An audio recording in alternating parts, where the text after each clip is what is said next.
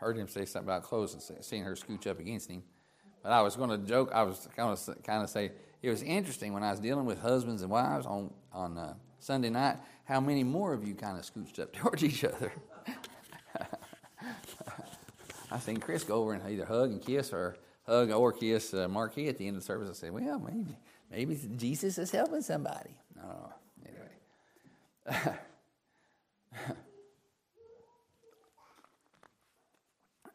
No. Thank God for our families and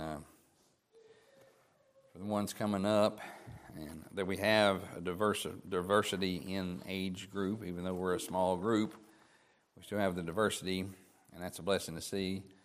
Like a lot of folks, like the previous congregation in this building, apparently, just older folks that just died off, and then nobody to replace them.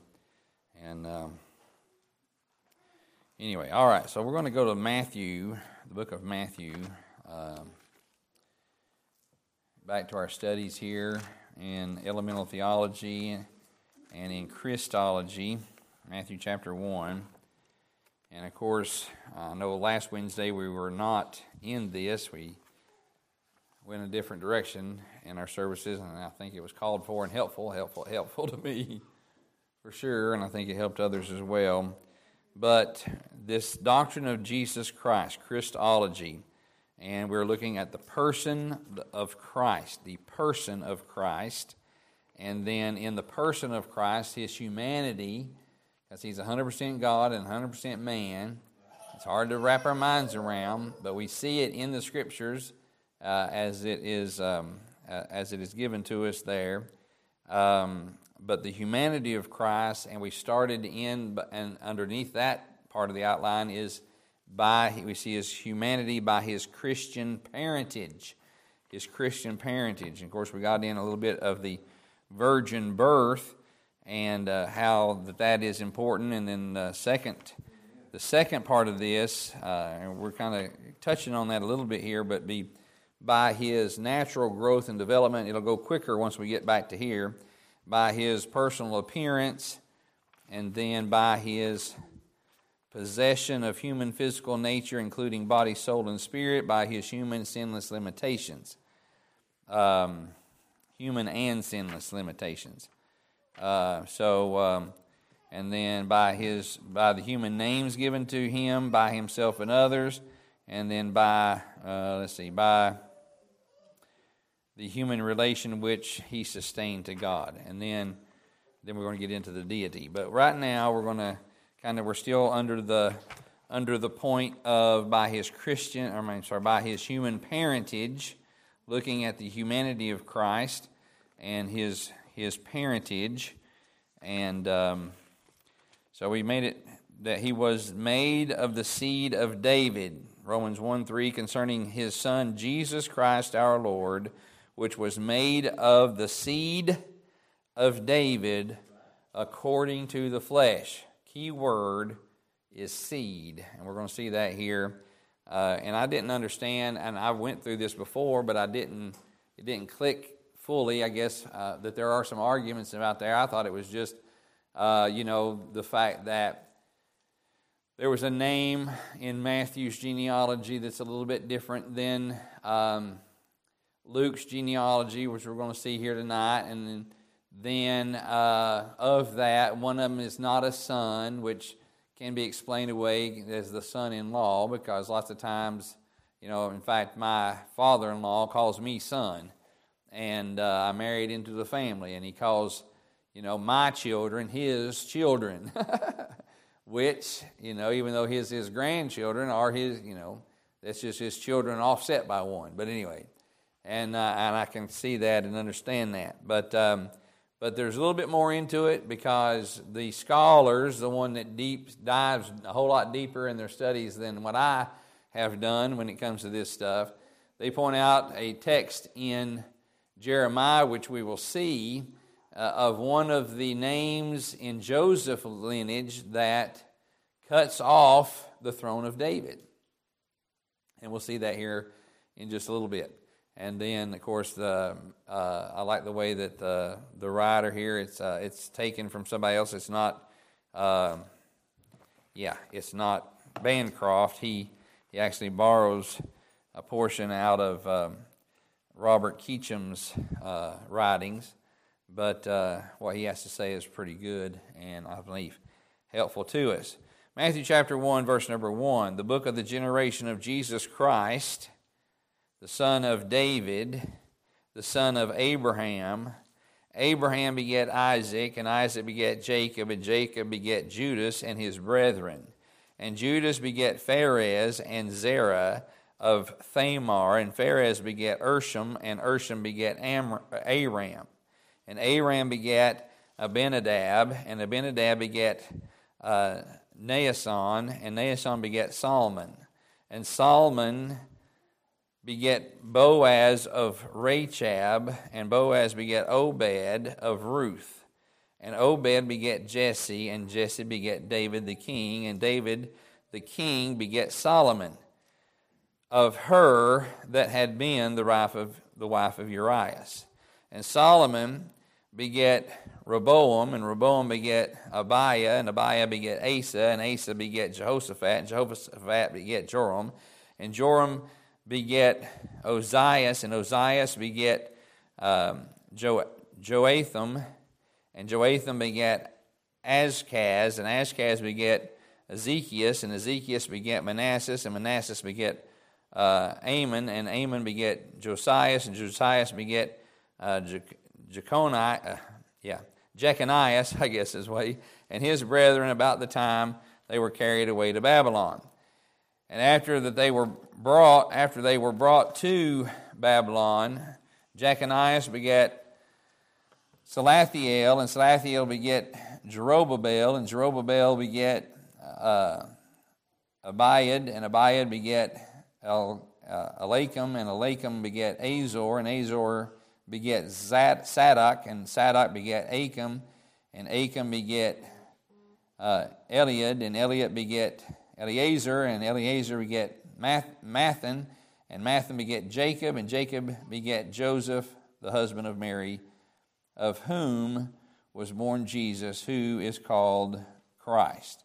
So all the generations from Abraham to David are 14 generations, and from David until the carrying away into Babylon are 14 generations, and from the carrying away into Babylon unto Christ are 14 generations. That's kind of interesting. The multiples of 7 there, but anyway, and then he goes on into the birth of Christ. Now, let's just turn to Luke chapter 2, whatever, wherever it's at, I'll get there. Matthew, Mark. The genealogy part. 3, yeah.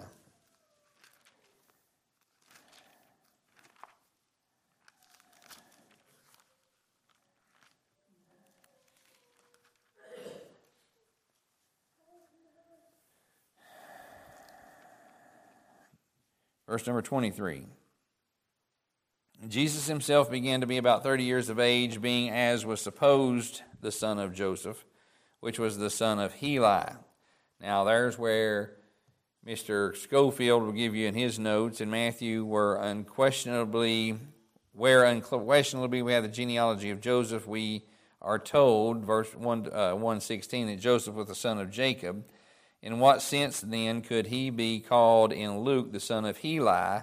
He could not be by natural generation the son of both Jacob and Heli, but in Luke it is not said that Heli begat Joseph. So it doesn't use the word beget.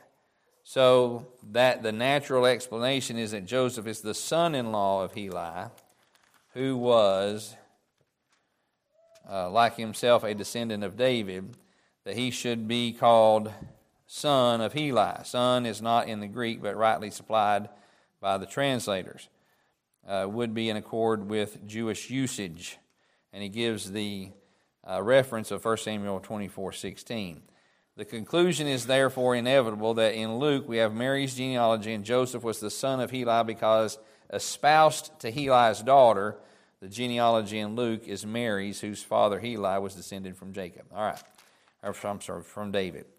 So, that kind of explains that. Now, verse 24, which was the son of Mathat, which was the son of Levi, which was the son of Melchi, which is the son of Jonah, which is the son of Joseph, which is the son of Mattathias, which is the son of Amos, which is the son of Nahum, which is the son of Elsi, which is the son of Nagi, which is the son of Maath, which is the son of Maathias, which is the son of Simei, which is the son of Joseph, which was the son of Judah, which was the son of Joanna, which was the son of Risa, or whatever, which is the son of Zerubbabel, which is the son of Salthiel, which is the son of Neri, which is the son of Melchi, which is the son of Adai, which is the son of Kosam, which was the son of Adam, which was the son of which is the son of Josie, which is the son of Eliezer, which is the son of Joram, which is the son of Mathat, which is the son of Levi, which is the son of Simeon, which is the son of Judah, which is the son of Joseph, which is the son of Jonan, which is the son of Eliakim, which is the son of Maliah, which is the son of Menon, which is the son of Mattatha, which is the son of Nathan, which was the son of David, which was the son of Jesse, which is the son of Obed, which is the son of Boaz, which is the son of Salmon, which is the son of Nason, which is the son of Abinadab, which is the son of Amram, which is the son of Ursham, which is the son of Pharez, which is the son of Judah, which is the son of Jacob, which is the son of Isaac, which is the son of Abraham, which is the son of Thera, which is the son of Nachor, which is the son of Saruk, which is the son of Ragu, which is the son of Phalek, which is the son of Heber, which is the son of Salah, which is the son of Canaan, which is the son of Arphaxad, which is the son of Shem, which is the son of Noah, which is the son of Lamech, which is the son of Methuselah, which is the son of Enoch, which is the son of Jared, which is the son of Malil, which is the son of Canaan, which is the son of Enos, which is the son of Seth, which is the son of Adam, which is the son of God. All the way back to God, Jesus. So, note though, in this genealogy,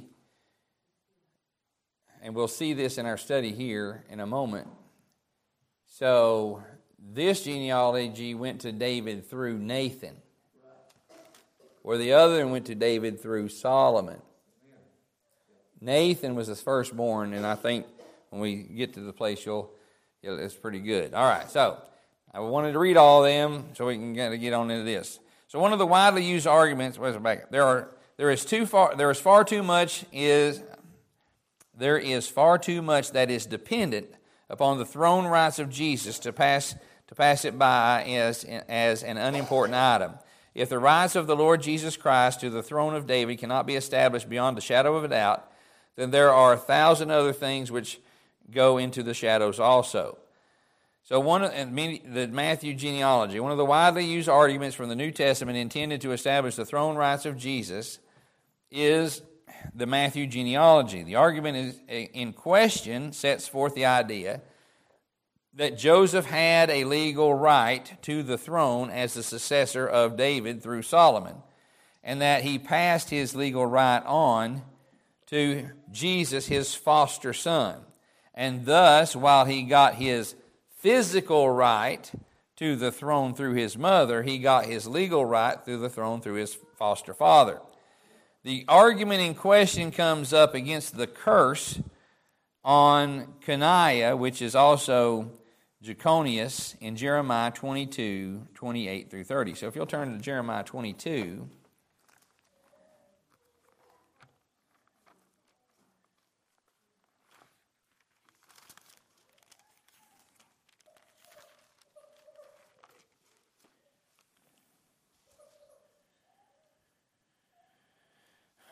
So, now I wouldn't have known that this Coniah in verse number 28 is the same person as that Jeconias or whatever, I guess in the genealogy, but scholars apparently say so. But in verse number 28 of Jeremiah 23, it says, "Is this man Coniah a despised, broken idol? Is he a vessel wherein is no pleasure? Wherefore are they cast out? He and his seed." Key word there, his seed. He and his seed are cast into a land which they know not. O earth, earth, earth, hear the word of the Lord. Thus saith the Lord, write ye this man childless. Even though he had children, as far as this inheritance that's getting ready to be taken away from him, all of his seed are written off as if they were not born. So write ye this man childless, a man that shall not prosper in his days, for no man of his seed shall prosper, sitting upon the throne of David and ruling any more in Judah. Now, according to, if this Coniah was the same person as this Jeconias in Matthew's genealogy, and this curse is pronounced upon Coniah and all his seed, that none of them would sit upon the throne of David, all the seeds cut off there. So there is no, and you'll see this in a second. So there's where he's coming from. So the argument in question comes up against the curse of Coniah, Jeconias, in Jeremiah 22, 28 through 30, and has a bad moment. In this passage is distinctively stated that from Coniah onward forever, no seed of the David-Solomon-Coniah line could sit any more upon the throne of David. This exclusion would, of course, include Joseph. The argument in question gets around this situation by pointing out that Jesus was not the seed of Joseph by actual physical descent, and therefore does not come under the ban upon the seed of Coniah. But on the other hand, being the foster son of Joseph, he would take the legal right which was vested in Joseph and escape the curse which was resting upon Joseph. The emphasis of the argument in question is upon the difference between the son and the seed. He's the son of Mary. I'm sorry, not the son of Mary. The sweet son and seed. There are at least two outstanding difficulties which present themselves in connection with this argument. First, the curse upon the Solomonic line, as recorded in Jeremiah 22. Let us get clearly before the wording of this passage. Is this man Coniah a despised, broken idol? Is he a vessel wherein is no pleasure? Wherefore are they cast out, he and his seed, and are cast into the land which they know not? O earth, earth, earth, hear the word of the Lord. Thus saith the Lord, write ye this man childless, a man shall not prosper in his days, for no man of his seed shall prosper, sitting upon the throne of David and ruling any more in Judah. It seems to us that by any fair analysis of this text would indicate that the Solomonic line coming from David comes to an abrupt end in the person of Coniah.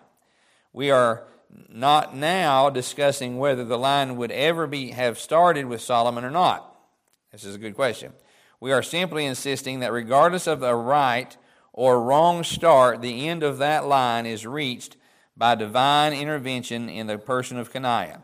Words could hardly be more emphatic and clear. Wherefore are they cast out, he and his seed? Write this man childless.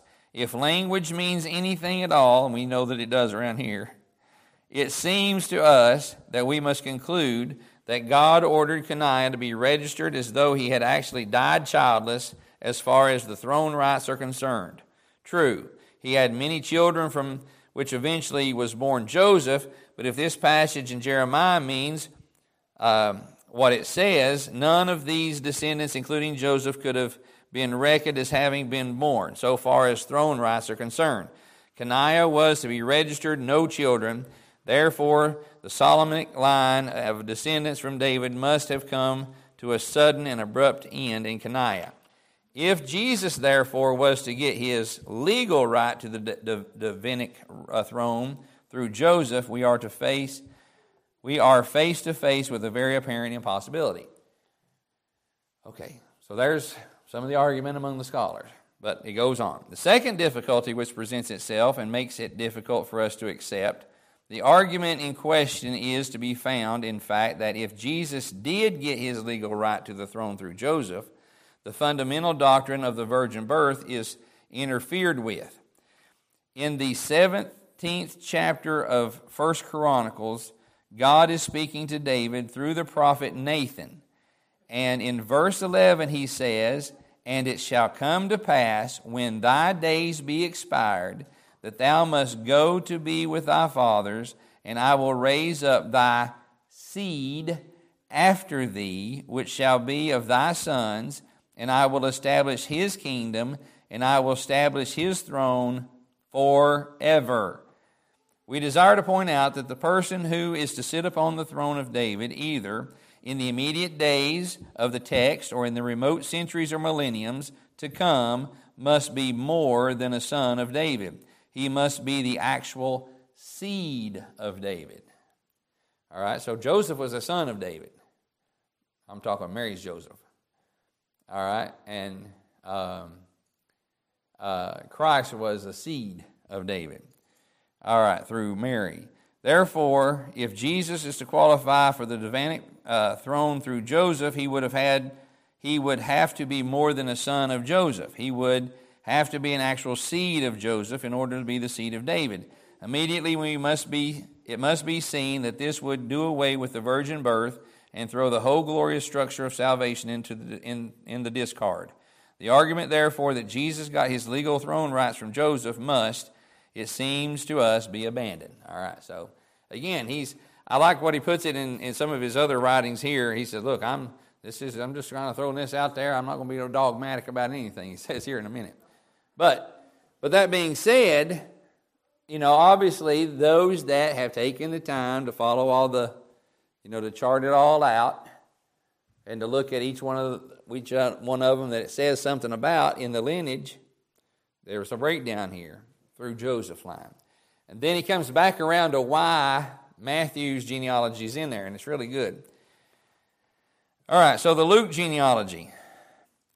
We need now to examine the genealogy as found in the 3rd chapter of Luke. We done read that. All scholars and teachers are agreed that this genealogy, beginning with verse 23 and ending with verse 38, is a genealogy of Mary and not Joseph. Dr. Schofield, in his footnote, aptly points out that son of Eli could properly read son-in-law of Eli, who was the father of Mary. It will be noticed that the ancestry of Eli, Mary's father, is traced backwards until verse 31. We discover that we have come down to Mary through David, from David through Nathan, not Solomon. We are of the opinion that the kingly line came to Mary from her ancestor David through Nathan, and not Joseph from David through Solomon. We recognize that right here, we are faced with a very serious problem. Did God not select Solomon to continue the kingly line from David? And if so, then, must not the rights to the throne reside in Joseph? We confess that there are in some doubt as to whether God chose Solomon to continue the kingly line from David, or whether David and Bathsheba did the choosing at the expense of setting aside David's oldest living son at the time, namely Nathan. So, Nathan, let's back up. We repeat that we are not certain enough, here it is, we were not certain enough of this proposition to be in any sense dogmatic about it. We do say that it warrants a very careful study, which we have at the time or space to enter here. We do not need to discuss that phase of the situation in order to establish the conclusion toward which we are moving. No matter how the kingly line through Solomon started from David, we are forced back upon the conclusion pointed out earlier in this article that the line from David through Solomon came to an end in the person of Coniah, and that too by God's own decree. This result is that Jesus will be left without any rights to the Davidic,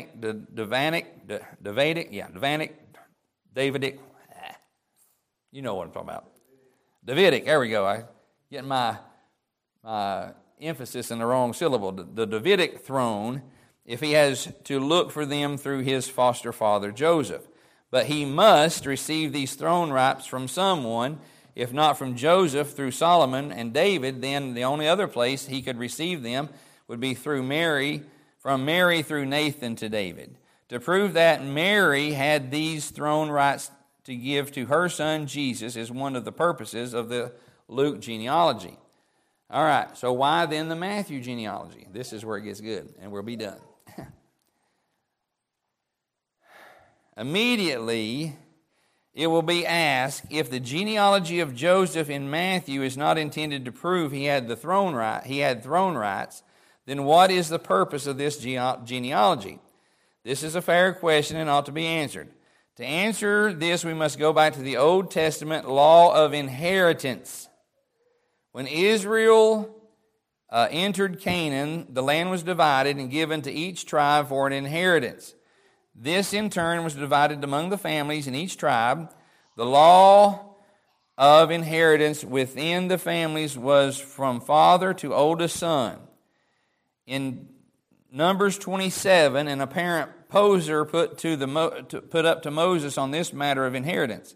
A man named by the name of Zelophehad had received a portion of land, but his sons were all daughters.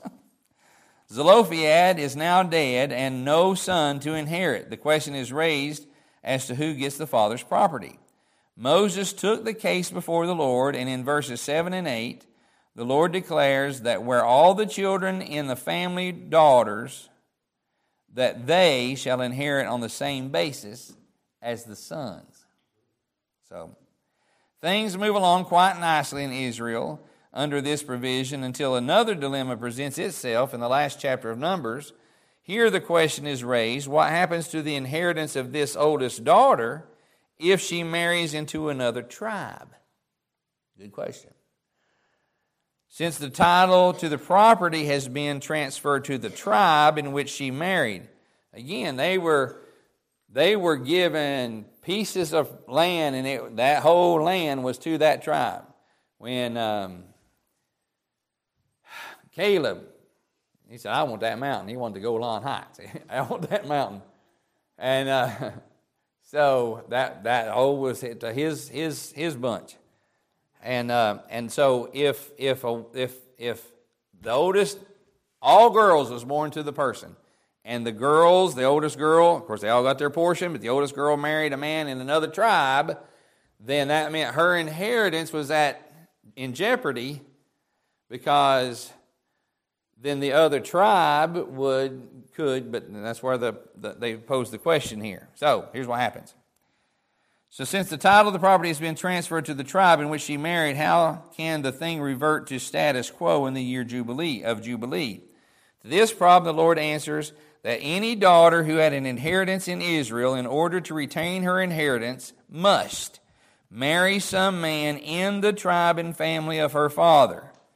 Should she violate this rule, she would forfeit her inheritance, and none of her children, of course, could possess themselves of the forfeited treasure. So if she married a man into another tribe, then she's going to leave her possessions with the previous tribe, and all of her heirs would then have to move over to the other tribe. They couldn't inherit any of that possession. Here we believe is the explanation and the purpose of the Matthew genealogy of Joseph. It seems to us that the purpose of this genealogy cannot possibly be to show that Joseph had throne rights in Israel, so far as his throne rights are concerned. It is as though he had never been born in connection, he had never been born. In connection with the throne rights of his ancestor Coniah, it had been said, he and his seed shall be cast out. Register this man childless. He didn't use the word register, it's write this man childless. We believe the purpose of the Matthew genealogy is to put forever beyond any shadow of a doubt the fact that while he had no throne rights, yet Joseph was a member of the family of David and the tribe of Judah. Here we discover that Joseph was of the same family and tribe as was Mary. The Matthew genealogy is given to prove once and forever that Mary married the right man, and in doing so did not forfeit her inheritance in Israel, which went back to the throne, which in this case was the kingly right to the throne.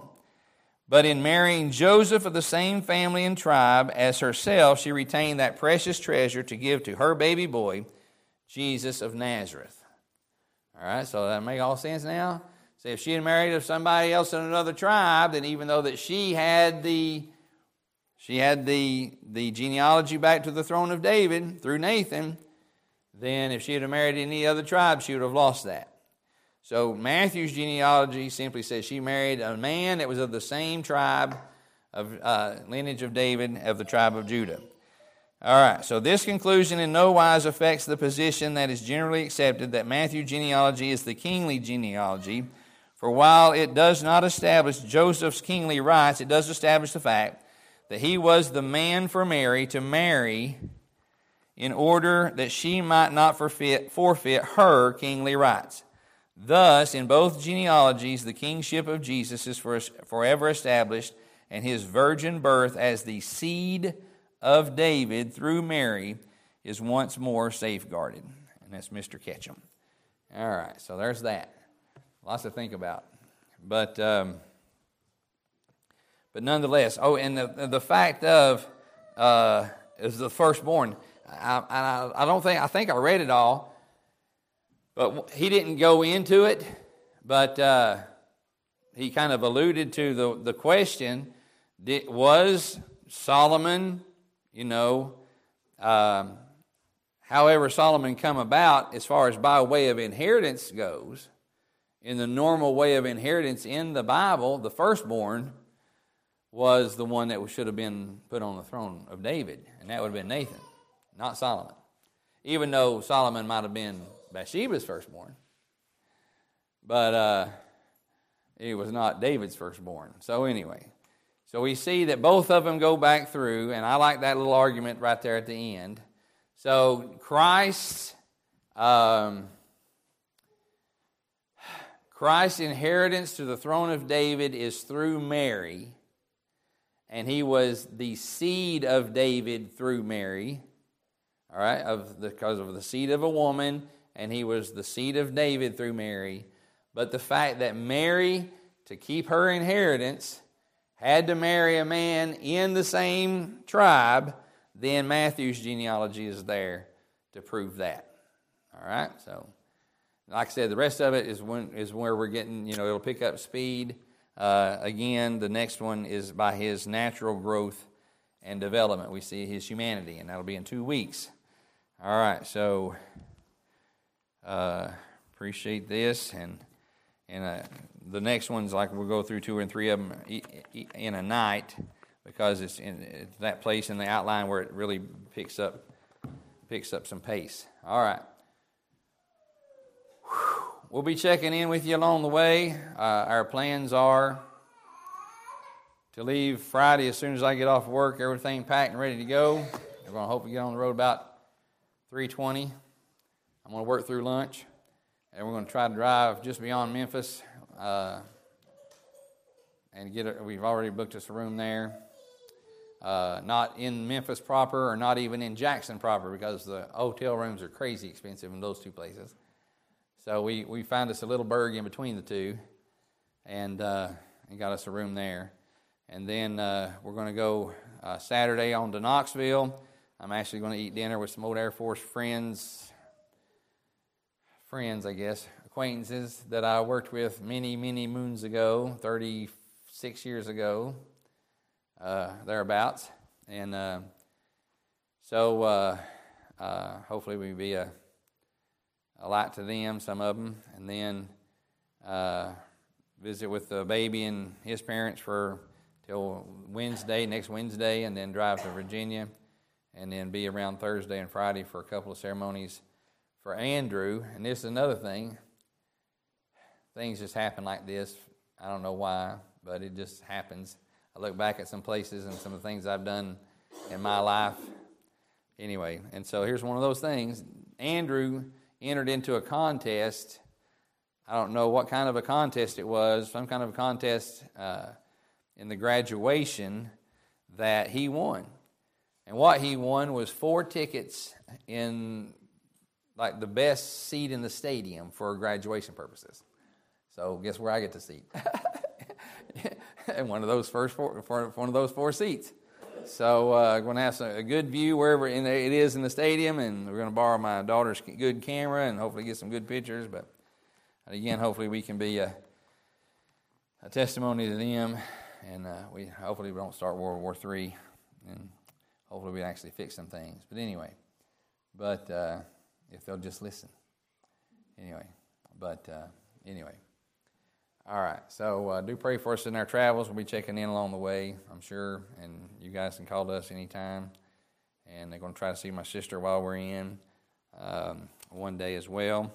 They're in Maryville, Tennessee. And I do know I-40 West brings us back home, all right? So just let you know that. And I'll be on I-40 from here all the way to, wherever Interstate 81 splits off just beyond Knoxville, up around Morristown. That time, it goes up through there. So I'll be picking up I-40 westbound. So we're going to try to drive whatever time the festivities are over on Friday. We're going to try to head down the road west to get it 3 or 4 hours behind us, and then finish it the rest of the way on Saturday. So pray for us. We're going to try to get up early, and it'll be a 13, 14-hour drive on Saturday. Just depends on how much we get going. If we get going early enough on Friday, then maybe we can get all the way back to Knoxville. Then it'll be a 12-hour drive. But anyway, it's going to be a long Saturday. So, and we'll see you, Lord willing, on Mother's Day. Doing fight, folks. And like I said, some folks will come out on Mother's Day like we will on Easter. And so who knows what. Pray for Brother Chris as he preaches next week. And both services, Brother Glenn will do the next two Saturdays prayer meetings, and I appreciate that. And I want to let you know I love you, and I'll see you, Lord willing, on Mother's Day. All right, let's be dismissed in a word of prayer. Heavenly Father, I want to thank you and praise you, Lord, for this opportunity to look in the Word of God and look in about these things. And Lord, I know how the questions comes up, and I thank you, Lord, for maybe to give us a little bit of understanding when those questions, should we ever be faced with those, we'll have an answer.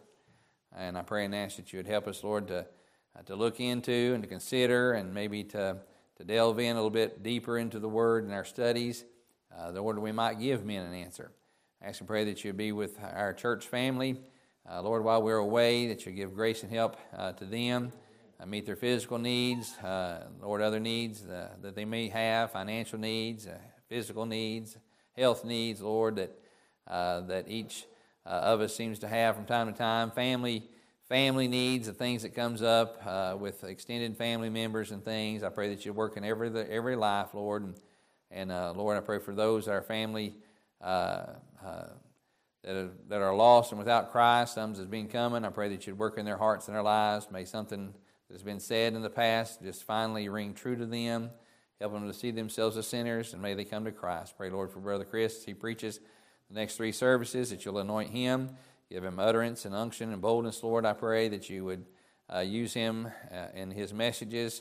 Again, we pray the Holy Spirit would show up in the services for all his vain, unless the Spirit of the Lord comes down. I pray that he will be with the Sunday school teachers in their Sunday school lessons, guide them and direct them in that.